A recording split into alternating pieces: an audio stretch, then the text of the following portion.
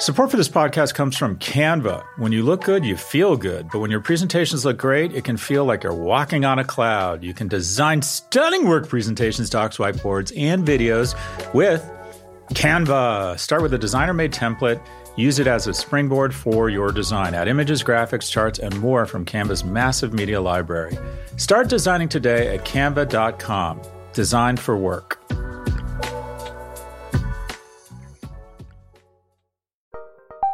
Join Capital Group CEO Mike Gitlin for a new edition of the Capital Ideas Podcast. In unscripted conversations with investment professionals, you'll hear real stories about successes and lessons learned, informed by decades of investment experience. It's your look inside one of the world's largest asset managers. New episodes are available monthly. Subscribe wherever you get your podcasts. Invest 30 minutes in an episode today. Published by American Funds Distributors, Inc. Episode 261. 261 is the country code of Madagascar. In 1961, Alan Shepard became the first American to travel to space, and Pampers was introduced as the world's first disposable diaper brand. True story. I can't stand changing my son's shitty diaper. I always ask myself, why did I even put this thing on? Go, go, go!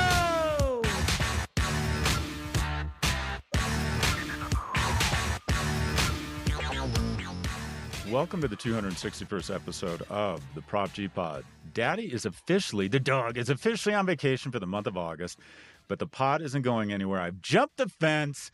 I'm rummaging through the neighbor's trash. I'm banging that Labradoodle down the street, flirting with that Bichon Frise, and then I'll come back in about a month. I'll be back. I'll be unkept, a little hungry, ready for some of that specialty Iams food, or that we now order this crazy food for our hands that is like, I don't know, mixed by Nepalese monks and, has all the right shit in it. I think I'm pretty sure I spend more on my dogs than on our first son, but, which in my mind makes a lot of sense. All month long on Thursdays, you can expect conversations with blue flame thinkers, innovators, professors, authors, and the like. Today, we're sharing our interview with Rutger Bregman, a Dutch historian and author. Rutger Bregman. Didn't that sound serious? Rutger Bregman. That sounds like he'd be like an amazing film director or the father of someone who was on an HBO series who himself was a great actor. Anyways, he's published 5 books on history, philosophy, and economics, including his latest, Humankind, A Hopeful History. I beg to differ. Anyways, we discussed with Rutger his research on human nature, power dynamics, and universal basic income. We hope you enjoyed this conversation as we did. Rutger, where does this podcast find you? I'm based in Houten in the Netherlands. It's a small town that's a little bit to the south of Utrecht. I'm not sure if you've ever been there. I'm 100% confident I haven't. So why do you live there? In the Netherlands. Well, I was born in the Netherlands, and I quite like the country. And Houten, the town where I live, is actually a really interesting place. There are urban designers from all over the globe who come and visit because it's all designed around bicycles. So it's pretty hard to get around by car and very convenient to use your bike for basically everything. And that has a lot of benefits. Oh, that's nice. Well, you're our first guest from there, so let's bust right into it. Your book, Humankind, A Hopeful History, challenges the beliefs that humans are inherently selfish and driven by self-interest. Can you walk us through your view of human nature? Sure. So there's an old idea, an old theory that is, I think, deeply embedded in our culture, in Western culture specifically. And this theory is sometimes called veneer theory. And it says that our civilization is only a thin veneer, just a thin layer. And that supposedly below that lies raw human nature. That deep down, we humans are just selfish, or maybe even worse than that. And that theory, it is massively influential, I think, in our culture. It has at least a 2,000-year history. You could say that it started with the ancient Greeks. It's at the heart of Orthodox Christianity. It was very influential during the Enlightenment, when, for example, a philosopher like Thomas Hobbes argued that in the state of nature, we're living these horrible lives, and we're engaging in a war of all against all. And you could also argue that it's at the heart of our modern economy that very often revolves around competition on the assumption that people are just fundamentally selfish. And long story, I think that theory is wrong, and that's why I wrote this book. What evidence can you point to, though, in terms of a human construct or an economic system or a nation, a society that proves out your point? Because let me put forward, I think capitalism, as Winston Churchill said, is the worst system of its kind except for all the rest. It seems like the systems that work leverage self-interest. Give me an example of where your theories are working. So I think that Winston Churchill quote was actually about democracy and not about capitalism. Don't correct me on my podcast. Sorry. I don't care how beautiful the town is you live in the Netherlands. Yeah, it's an important distinction, capitalism and versus democracy. I think the two are inextricably linked, but that's another podcast. Anyways, go ahead. I guess it depends on how you define democracy. So, look, I think there are lots of examples around the globe of people and organizations who already practice what I preach in this book. So to give a very concrete example, here in the Netherlands, we have a pretty huge healthcare organization that's called Buurtzorg. It has now 15,000 employees. And what they've done is basically ditched all the management. They all work in self-directed teams of nurses, really professional nurses who decide for themselves who they want to hire as colleagues, what kind of additional education they need. And this organization is super successful according to standard, consultants' metrics. So it actually delivers healthcare at a cheaper cost of a higher quality according to the patients and clients they serve. And they even pay higher salaries, higher wages to the nurses working there. So that's just one example. And I give, I think, dozens of them in the book of people and organizations who successfully implement this more hopeful worldview and image of human nature that I advocate. I mean, initially, communism was the idea of a collective, right? The collective man who had more concern or empathy for the group as opposed to the individual.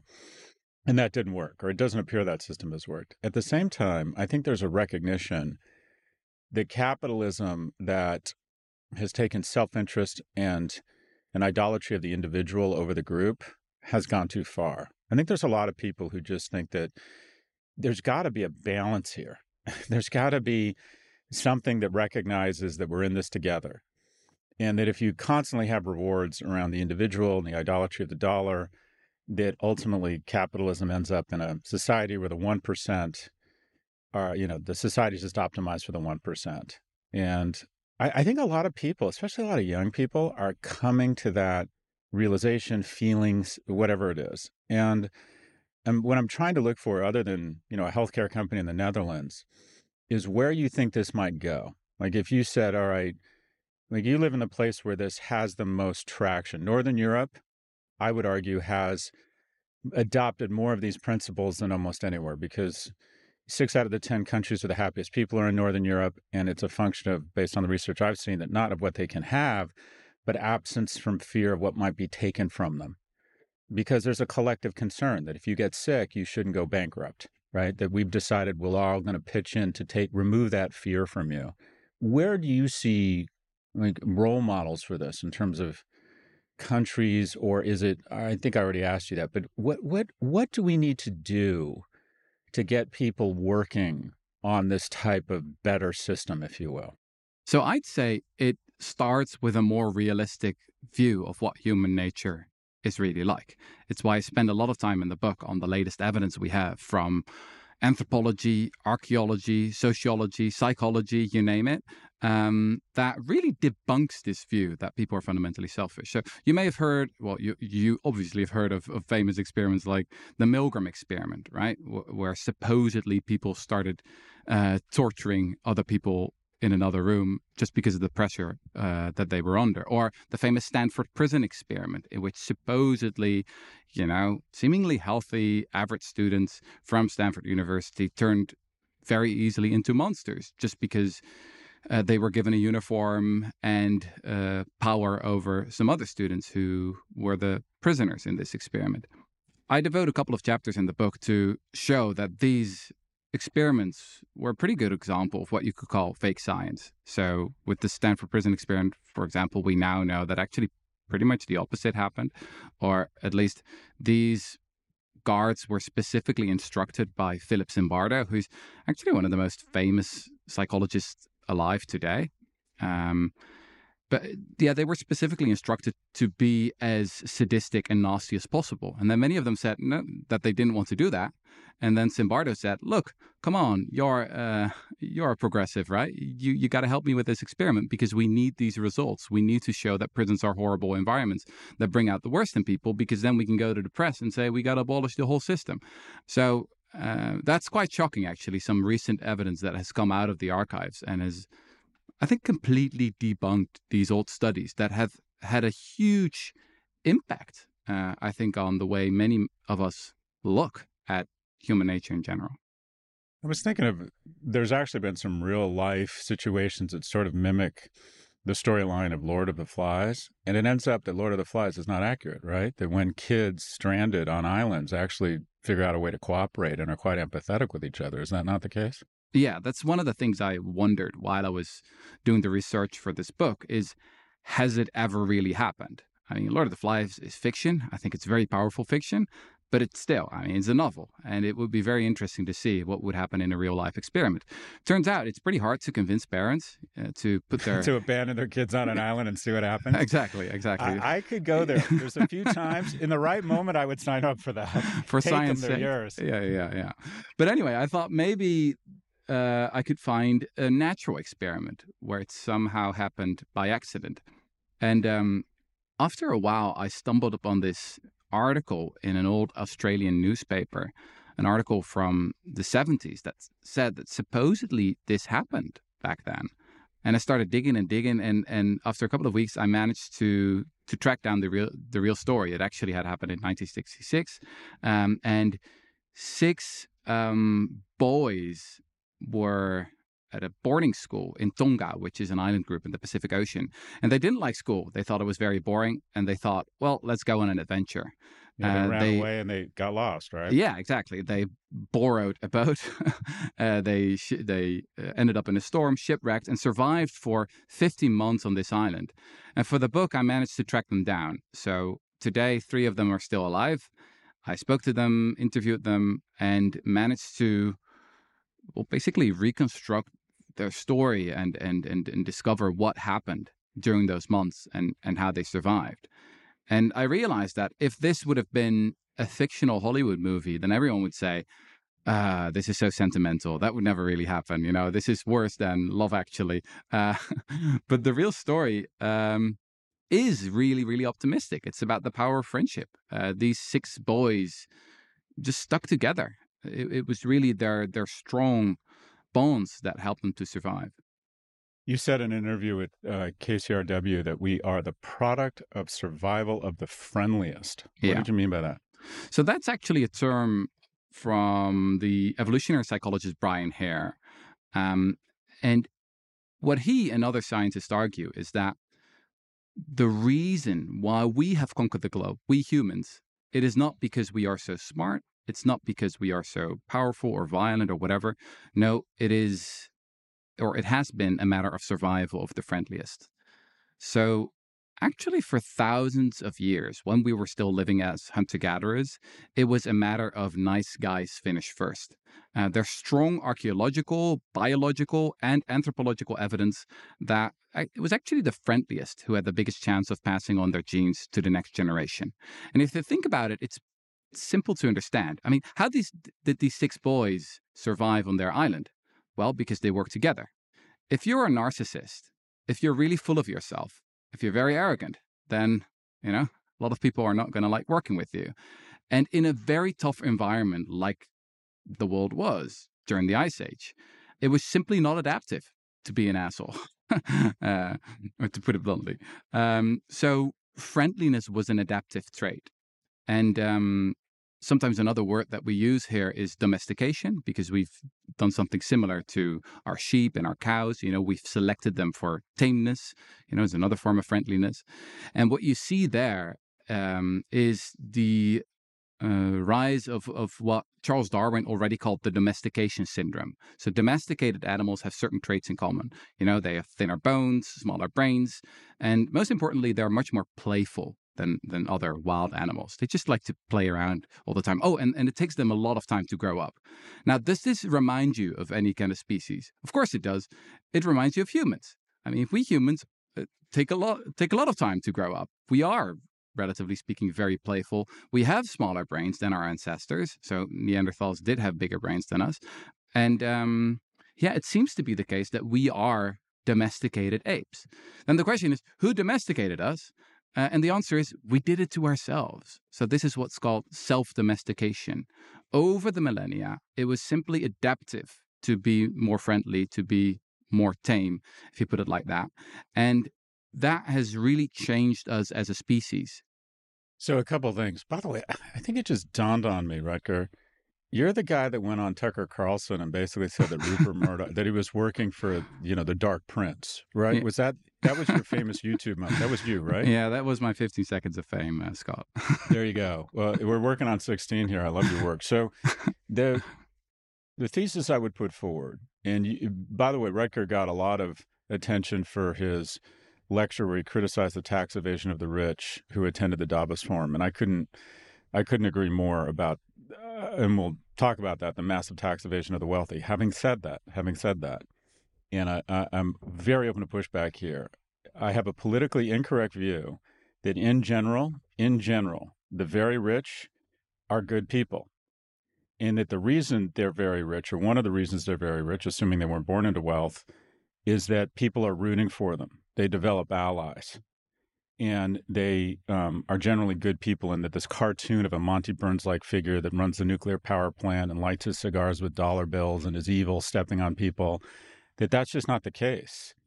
And that you generally find, in terms of character, in terms of philanthropy, in terms of empathy, it is correlated with wealth. Your thoughts? So I would agree that, most people are pretty decent, and that's also true for rich and powerful people. I've been to Davos, to the World Economic Forum, and some people imagine that that's just some kind of conspiracy where the evil, selfish people draw maps. Yeah, exactly. And that's really not the case at all. You go there and you meet a lot of really friendly, warm, nice, empathetic people. I do think rich and powerful people can be incredibly blind, though. It's often the case that the people at the top of the pyramid are actually less knowledgeable about how the whole system works because they're at the top. You don't see everything that's necessary to produce all the wealth in our society. And there's this other phenomenon that I think is quite well studied by now by psychologists and also described by historians, which is that power corrupts. It doesn't corrupt everyone. It doesn't corrupt everyone equally. But I think there's a pretty strong tendency here that power is just a dangerous drug, and in terms of empathy, we've got psychological, we've got neurological evidence here that says that people under the influence of power are less connected to other members of their species, also because they just have to be less, don't have to be all that connected anymore. So I don't know. It's not like an iron law or anything. There are a lot of powerful people out there who are really, really empathetic and who are really friendly. But I think it's a real risk. And that's why throughout history, we humans have tried to control those people at the top. Our modern representative democracy is one of them. Ancient hunter-gatherers had other ways. They relied a lot on the power of shame. You could be expelled from the group, and that would basically be a death sentence. But there are also a lot of descriptions in the anthropological literature where basically the group killed people who were too full of themselves because they were actually a danger to group survival as well. And in your book, you discuss the interplay between biology and culture and shaping human behavior. Could you elaborate how these factors interact and influence our capacity for cooperation and kindness? I think that one of the most interesting anthropologists of our time is a man named Joe Hendrick. And what he also always emphasizes is that it is in our nature to be cultural, right? So we are, in that sense, an extraordinary flexible species. And it's exactly our friendliness and our social nature that has enabled the extraordinary cultural evolution. So that's obviously that you have to emphasize, and I mean that historians will emphasize this forever until the end of time, that we humans are extremely flexible. There's a lot of possibilities with all different kind of cultures. But then at the core of it, I do think there's this need to belong, right? So loneliness, for example, in every society on the face of the earth, I mean, people don't want to be lonely. They really want to be part of something bigger than that. And whenever that goes in the wrong direction, or you see an epidemic of distrust, as you see today in the US, I mean, there are all kinds of pernicious consequences. We'll be right back. When your work presentations and docs look good, you look good. You can design stunning work presentations, docs, whiteboards, and videos with Canva. You can start with a designer-made template, then use that as a springboard for your design. Add images, graphics, charts, and more from Canva's massive media library. Or get a huge head start with AI-powered Canva presentations and docs.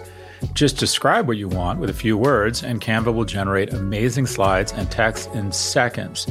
It's AI that anybody can use, no matter what department you work in or whatever work task you need to get done.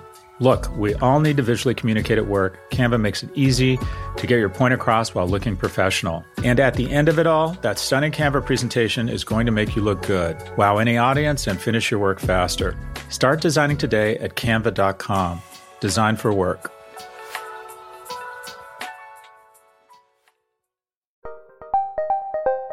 Did you know the Capital Ideas podcast now has a new monthly edition hosted by Capital Group CEO Mike Gitlin? Through the words and experiences of investment professionals, you'll discover who was their best mentor, what's a mistake they made that changed their approach, and how do they find their next great idea. Subscribe wherever you get your podcasts. Published by American Funds Distributors, Inc.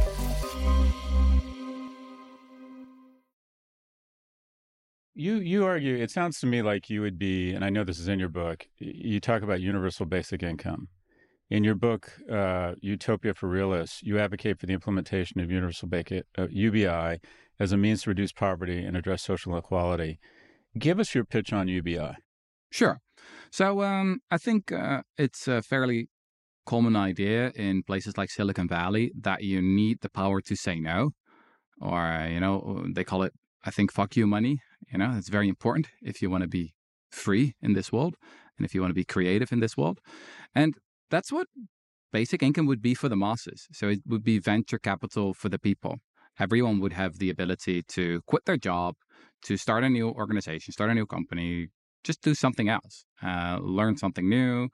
And I think that would have enormous amount of benefits. In my book, Utopia for Realists, I basically looked at all the empirical evidence that we've gathered since the 1970s. There have actually been some really exciting experiments in the US that a lot of people have forgotten about, but it was under President Nixon and President Johnson that there were actually huge basic income experiments in places like Seattle with very promising results. So what you see time and again is that healthcare costs go down, crime goes down, kids do better in school, and some of the worries that people have, will everyone stop working, for example, or will these people spend it all on tobacco or gamble it away? That's just not the case at all. Actually, in quite a few studies, you see spending on so-called, sin goods actually goes down. Just to press pause there, I thought I remembered, and I don't know if this is, but there's actually a difference based on who you give the money to. When you give money to women, the kids get taller and fatter. When you give money to men, the brothel and the bar do well. Is that a myth? I'm less pessimistic about giving money to men. I just think that in general, giving money to relatively poor people is a really good idea. Yeah, there's some evidence, I think, from the developing world that sometimes it's even better to give it to the women because indeed they tend to think more about the kids. But in general, I think it's just a really good idea, a simple, efficient method to do something about poverty. There's this fantastic NGO called Give Directly, and they do exactly what they say. They give money to extremely poor people in places like Uganda or Kenya, and it works incredibly well. This is one of the best evaluated NGOs today. There's this old saying, don't give a man a fish, but teach him how to fish.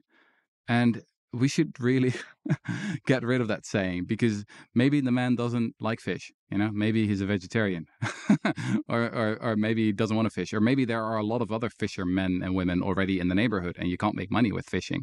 Maybe the man has got so many other ideas that you have never even thought about yourself. Maybe you shouldn't be so arrogant that you think you know what the man has to do with his life. Maybe just give the man some money so that he can decide for himself what he wants to do, instead of rely on some self-appointed expert. In terms of, I was recently in Germany, and the big topic was Germany, largest economy in Europe, I think fourth or fifth largest economy in the world, but their rates of entrepreneurship are pretty low. And the only thing I could come up with is that they have, in fact, put in place a pretty strong, in my opinion, they demonstrate a lot of the attributes that you're talking about. They have a very strong social safety net. People who take auto shop in high school get slipstreamed into a vocational program right out of school and make good money, great schools, good health care, a decent on-ramp into a middle-class lifestyle. Now, the downside of that, if you believe, is that because the downside is not as harsh, there's not as much incentive to take risks and start companies.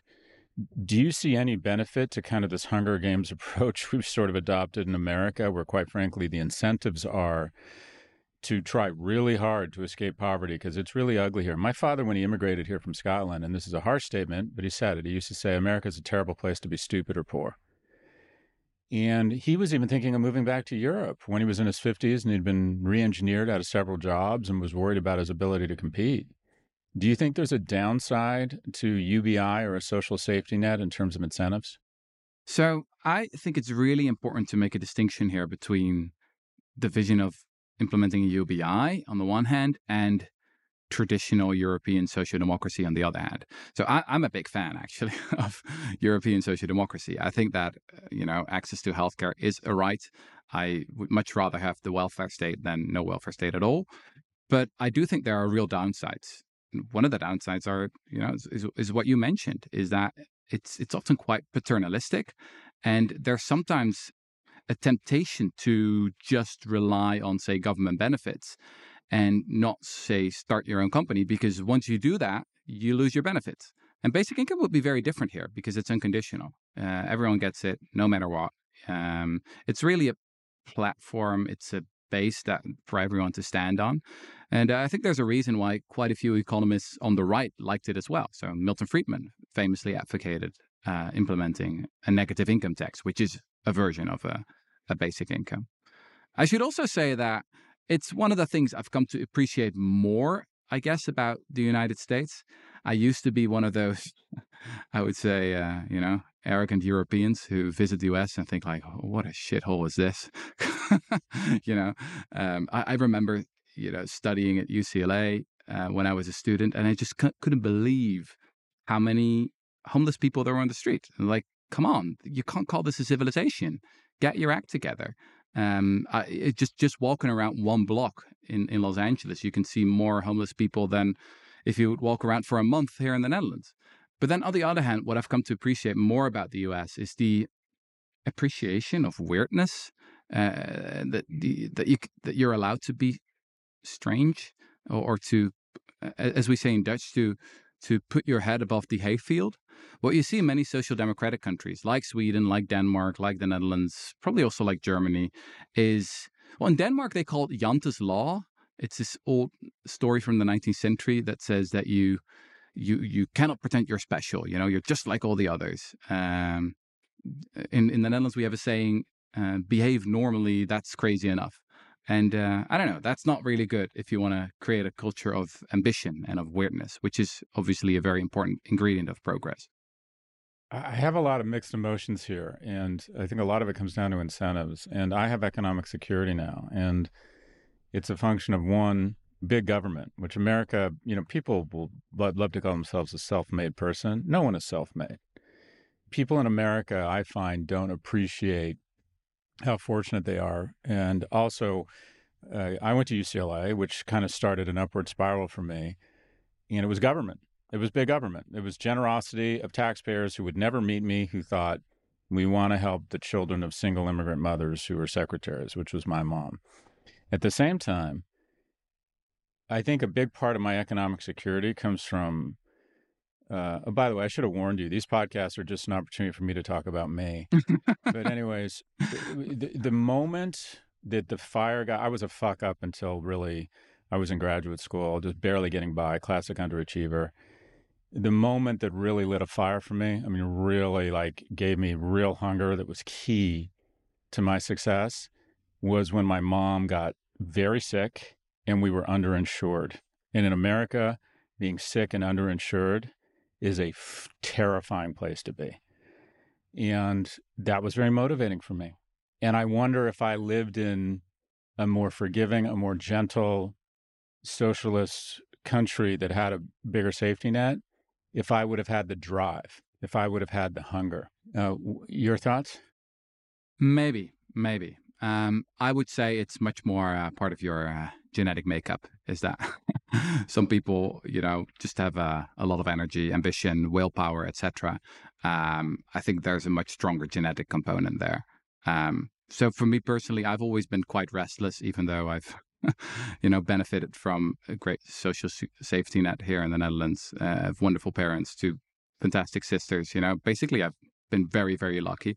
I don't think it's made me lazy. I mean, this N is one. But I tend to think that altruism is often a luxury. So the ability to do good is a privilege. And it's also a duty if you're really lucky. So if we zoom out a little bit further, it's estimated that around 117 people have lived in the history of humanity. And we are part of that 1%, or maybe even less than 1%, who live now and have access to, extravagant, convenient luxuries such as refrigerators, cars, air vacations, you name it. I mean, we've really won the lottery of life in many ways. We could have been a hunter-gatherer in the Stone Age. We could have been a peasant in the Middle Ages. We could have been a slave in ancient Egypt.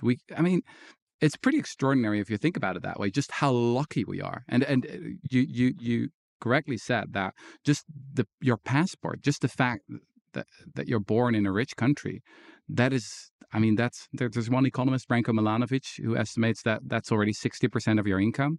Then another 10% is gender, another 10% is ethnicity, and then the rest is, maybe you could say your willpower or your own creativity. But even that is also your, genetics or your upbringing. So to be honest, I personally don't believe there's such a thing as free will. I think it's all given to us in a way, and that means that we have an extraordinary moral duty to help others and to do good in this world if we can. So I'm fascinated by taxes. I've heard you talk about it. At the end of World War II in the United States, the top income tax rate was 92%. Now it's 37% for current income in the U.S., but I would argue the majority of people, we have a very strange tax system here. It's progressive until you get to the 99th percent, and then it drops. And the myth is that taxation has been really hard on lower middle income taxpayers. Their taxes have gone up a little bit because of consumption taxes and sales tax, but the people who've gotten really screwed in the United States are what I call the workhorses, and that is people who make between $100,000 and $1 million. They make enough to get into the highest tax bracket. They usually have to live in a high tax state. They pay 50% tax rates, but they don't go above $1 million such that they can start investing and then have their income shift from current income to long-term capital gains, engage in sort of all kinds of tax avoidance, whether it's qualified small business, 1202, also carried interest, all sorts of goodies. What do you think happened? And it's happened in Europe too. I see Bernard Arnault moving. I see corporations doing reversions. Why in the last 20, 30 years has tax avoidance at the top just gone haywire?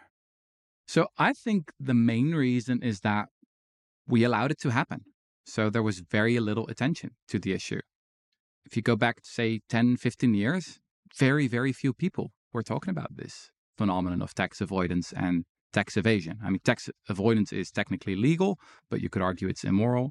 Tax evasion is actually illegal. It's criminal. And a lot of the super wealthy do a lot of tax evasion, so are technically criminals. What we've seen happening in the past, say 5 years, though, is a turnaround. So now there's a lot more attention to the issue. And I think that's one of the reasons why, luckily, once again, we're making progress.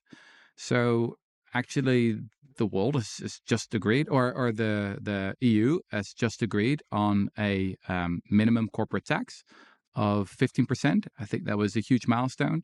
There's a crackdown on tax paradises going on that was actually led by the United States. Under Barack Obama, they killed the bank secrecy laws in Switzerland. I mean, it was basically like, stop doing that. We're the most powerful country on earth. Don't do that. We don't want it anymore.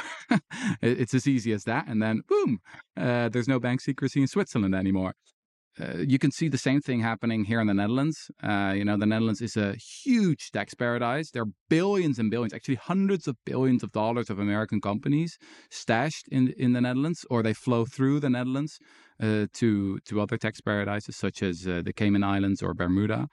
And there's also a lot of change happening there. So actually the size of the money flow has been declining a lot in the recent years. I still think there's a lot of progress to do, but it's just that, what's the expression? Sunlight is the best disinfectant. And that's really what you can see happening here, is that once you see people getting angry, that's when we're making progress. It's when no one's talking about it. That's when the biggest injustices happen. Do you have kids, Rutger? Yeah, I've got one little daughter. She's almost 2.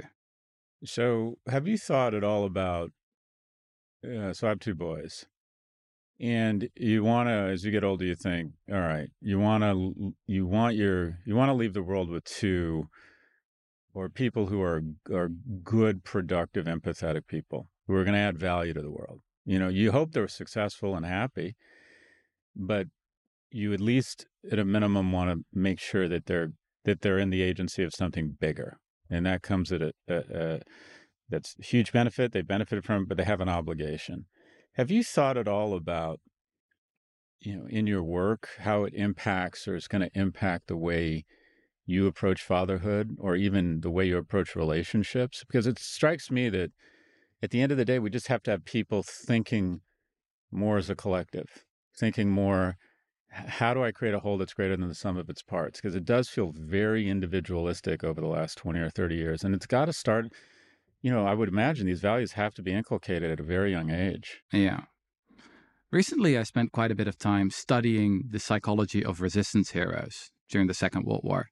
I was just really interested in this question: what motivated these people to risk their lives to save Jews? And there's actually been quite a bit of research. There were 2 professors, Samuel and Pearl Olener in California, actually, who done this huge interview project where they interviewed more than 700 resistant heroes and asked them, why did you do what you did?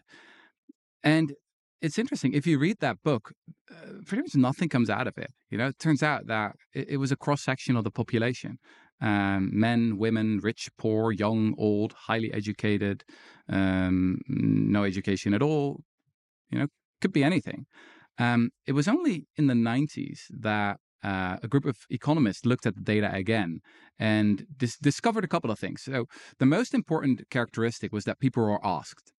So if you were asked to join the resistance, almost everyone said yes. Now, obviously, there was a selection bias. You couldn't ask anyone. So often people had already given, small signs that they could join the resistance. Maybe they didn't, sing during some Nazi song or something like that. So that was important. And there were some interesting characteristics at the same time. And one of them was how they were raised by their parents. It's not helicopter parenting. In a way, it's the opposite of that. Kids get a lot of freedom to make their own judgments, but then at the same time, the parents instill a strong sense of moral duty in them. They help them develop a strong moral compass. They don't say like this is the rule. They try to explain the rule. They try to make their kids understand why certain actions have consequences. So you also see this in a lot of founders and entrepreneurs, by the way, is the belief that you can make a difference. Yeah, that things do not happen to you. Valley calls it. Yeah. Things do not happen. You can make things happen. You have agency. Yeah. Exactly. You're very very agentic. And that's something I think you can try and instill in your children. I think a lot of it is still genetic, probably. But if there's anything that I would try to do in bringing up our daughter, then it would be that. And advice to your younger self. You've had a really interesting career. It seems like I just get the sense you're enjoying what you're doing. You have a nice life. What would your advice to younger people, as through the lens of advice to your 25-year-old self, be? So let me first give really, really detailed practical advice. I always tell people to spam. So just spam a lot of people. What I often see is, entrepreneurs have a great idea, or book writers have a nice idea for a book, and then they just send one email, that one pitch to one person that they've worked on for a long time. I think it's much better to send 100 emails to 100 people, and you just have to get lucky early in your career. And if you just throw a lot of pasta on the wall, then you can just see what sticks. At least that's how I approached it. And then if you're lucky, you get the opportunity to learn, because you're going to be crap at what you do anyway early in your career. If I read what I wrote 10 years ago, it's quite a painful experience, to be honest. But I wouldn't have gotten to where I am today if I didn't get that opportunity. So you got to try and find a place where you can make those mistakes. That's a lot of that, though. I talk a lot about this. Isn't that a lot of that, throwing a lot of darts, isn't a lot of that a function of your ability and willingness to endure rejection? Yeah. Oh, absolutely. Yeah. And again, can you teach that to people? It's just something that I didn't really have, especially when I was 24, 25 years old. Whenever I got a rejection, I guess my attitude was, you don't see my brilliance. Poor you. Yeah, no, I think that's good. Well, we see your brilliance. Rutger Bregman is a Dutch historian and author. He has published 5 books on history, philosophy, and economics, including Utopia for Realists, How We Can Build the Ideal World, which has been translated into more than 30 languages. He has been described by The Guardian as the Dutch wonderkind of new ideas, and by TED Talks as one of Europe's most prominent young thinkers, who joins us from his home in the Netherlands. Rutger, we love your work and we appreciate your time, and keep fighting the good fight. Thanks, Scott. Really enjoyed it.